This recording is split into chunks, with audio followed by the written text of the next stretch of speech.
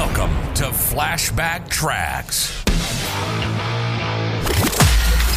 Travel back in time each Friday to an era of big hair, leg warmers, and Walkmans. Far out. Veg out with some clips from Downtime Broadcasting's promotional audio cassette magazine from the 80s and 90s, right here on the World Wide Web.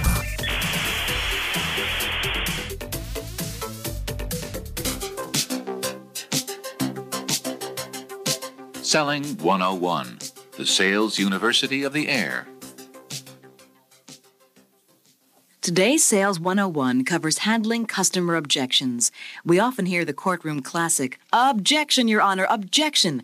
Well, your customers are not quite that blunt, but if you don't feel their objections and make the right play, you may just as well pack up your sample case and skedaddle.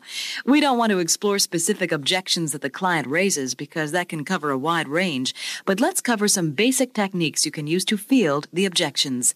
Now, don't take our words verbatim. You've got to field any objection in your own words and your own style, but try the approach we're trying to get across. For instance, there's the old favorite line used by salespeople for centuries that goes, "Funny you should mention that, Mr. Johnson. I was just getting there." Well, this is your way of telling Mr. Johnson that you'll be getting to the point he has raised, or his objection, in other words, in a little while. What this tactic does, however, is buy you precious time. It allows you to think and gather your resources to answer his objection when you are ready. An often used technique is to make a comparison. If it were a price objection, you could tell Mr. Johnson that when he considers there are no plate and cut charges, it's actually a good price. Or, if he compares the cost of a box of paper clips to the cost of the entire clip holder, he'll see the holder's almost free. How about returning the serve, just like in tennis? It's called the boomerang technique for handling an objection. If Mr. Johnson tells you the T-shirt is too expensive, you tell him that's why you presented an all-cotton shirt. It's the best buy for the budget. Tricky as it may be, you can simply refute or deny a buyer's objections. However, this is the most dangerous of all techniques. I'm sorry, Mr. Johnson, but perhaps one of my competitors gave you wrong information about this material. Our experience shows it to last long, and so on. Another technique has you ignoring the objection. This can work only if the objection is minor, and the buyer will surely realize this as you proceed with your presentation. Try the yes, but approach. Use the very polite, "I see your point," or "yes, but."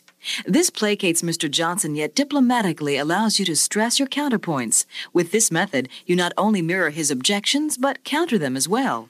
Some salespeople can sidestep an objection with a bit of humor. It's a type of evasion that can ease the tension of the moment and perhaps calm the objection if it's not too serious. Or you can return the objection back to the objector by asking questions. "Why, Mr. Johnson, don't you like the travel bag I presented?" Not only will you get specific details that you can handle, but with techniques similar to trial closing, you can bring the client around to affirm some points he likes about the product. Recognizing the positives may help him forget the negatives. Above and beyond everything we've just said, be a good listener. Not only listen for the objections, but nod to the client. Smile. Let the buyer know you're listening and understand.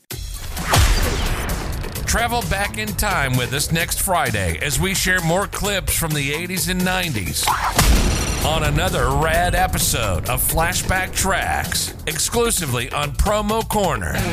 Time to bounce.